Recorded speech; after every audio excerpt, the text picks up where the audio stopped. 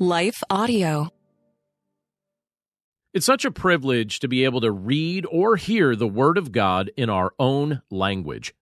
I'm grateful for the Bible translators who have taken the time to carefully translate God's Word from the original Hebrew, Aramaic, and Greek into English and so many other languages. It's hard to imagine what life would be like and what it would be like to go through life without access to the Word of God. In just a few moments, we'll be reading God's Word together and praying through the content the Lord reveals to us in it. But before we do that, let's pause for a very quick message from the sponsors of today's episode. Hello, folks. My name is Derek Greer, and I'm reaching out to fellow pastors and church leaders just like you to join me and other Christian leaders and organizations throughout the nation as we come together on June 8th and 9th for National Unity Weekend. Together, we will show the love of Jesus as we serve our communities on Saturday, June 8th, and then preach from a shared text on Sunday, June 9th. To register, go to unityweekend.com. That's unityweekend.com to join us as we unite the church and unite the nation. What impacts you every day? There is one book that influences almost every aspect of our lives. Museum of the Bible reveals the Bible's impact on your favorite musicians and artists, the way we measure time, social justice, our national monuments, and more. The Bible's impact is all around you. Discover how at museumofthebible.org/impact. You're listening to Daily Devotions with Pastor John. I'm John Stange, and today's devotion is inspired by Ezra chapter 10, verse 1, which says, "While Ezra prayed and made confession, weeping and casting himself down before the house of God, a very great assembly of men, women, and children gathered to him out of Israel, for the people wept bitterly." Ezra was filled with sorrow for his people, and in that sorrow, he came before the Lord in prayerful repentance. Sorrow that grieves the very things that the Lord grieves has a somewhat painful but very helpful effect. It produces repentance in the life of a believer, and that's a good thing.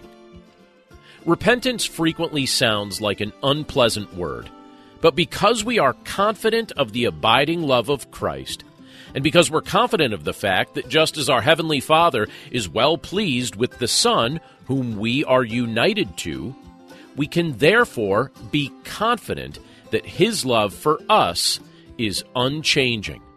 It is safe for us to repent. In fact, one of the marks of maturity in the life of a follower of Christ is repentance. We don't need to go through life with the mistaken belief that we need to present ourselves as perfect people who don't make mistakes. We don't need to live under the pressure of trying to convey a false image to one another. We can joyfully repent, apologize, confess, and ask for prayer because we are confident of our acceptance in Christ. Godly sorrow produced repentance in Ezra's heart, and it will produce that fruit in your heart as well. It's easy to embrace sin, but Christ gives us the strength to make the harder choice. Through Christ, we can experience joyful repentance. Let's pray. Lord, we thank you for your word, and we thank you for the privilege that it is to be able to look at this scripture today from the book of Ezra. And Lord, we're grateful that you give us this example of what godly sorrow looks like. You show us what repentance looks like in the life of a believer. And we're grateful for the ways you clarify this in our thinking. Lord, we know that in many respects, repentance sounds like such a scary word. It sounds like something we should be afraid of. But when we look at what biblical repentance is, and when we reflect on the fact that we are loved in your Son, Jesus Christ, we don't need to be afraid to repent. We can joyfully repent before you because we recognize we're not perfect. Your Son is perfect. One day we will be perfect. But in the meantime, you look at us as holy and blameless because you see the ultimate outcome you're producing in our lives. You see your Son within us. Father, we're grateful for this fact, and we're grateful that as we understand what this means, we experience freedom to just admit what we're struggling with to you. And as we admit it, you make it clear to us that we can move away from it. You give us your strength. You show us that we don't need to remain entangled in sin, but we could walk in the freedom of the new life that you've given us through your Son, Jesus Christ. So, Father, we're grateful for all of these things, and we're grateful for this reminder from your word today. We commit ourselves to you now and pray this all in Jesus' name. Amen. Today's devotion came from my book, The Desire Jesus 1-Year Devotional. If you'd like to order a copy so you could follow along, please visit our bookstore at desirejesus.com.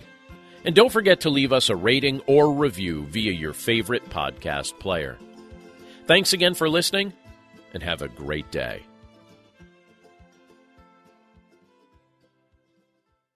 There's nothing in this world that he cannot do if we truly allow his love. We can do nothing without him. Anything that we do apart from him is not something that's permanent. All need is grace. That's everybody. We are all broken people on our way to a place that we believe is waiting on us in heaven.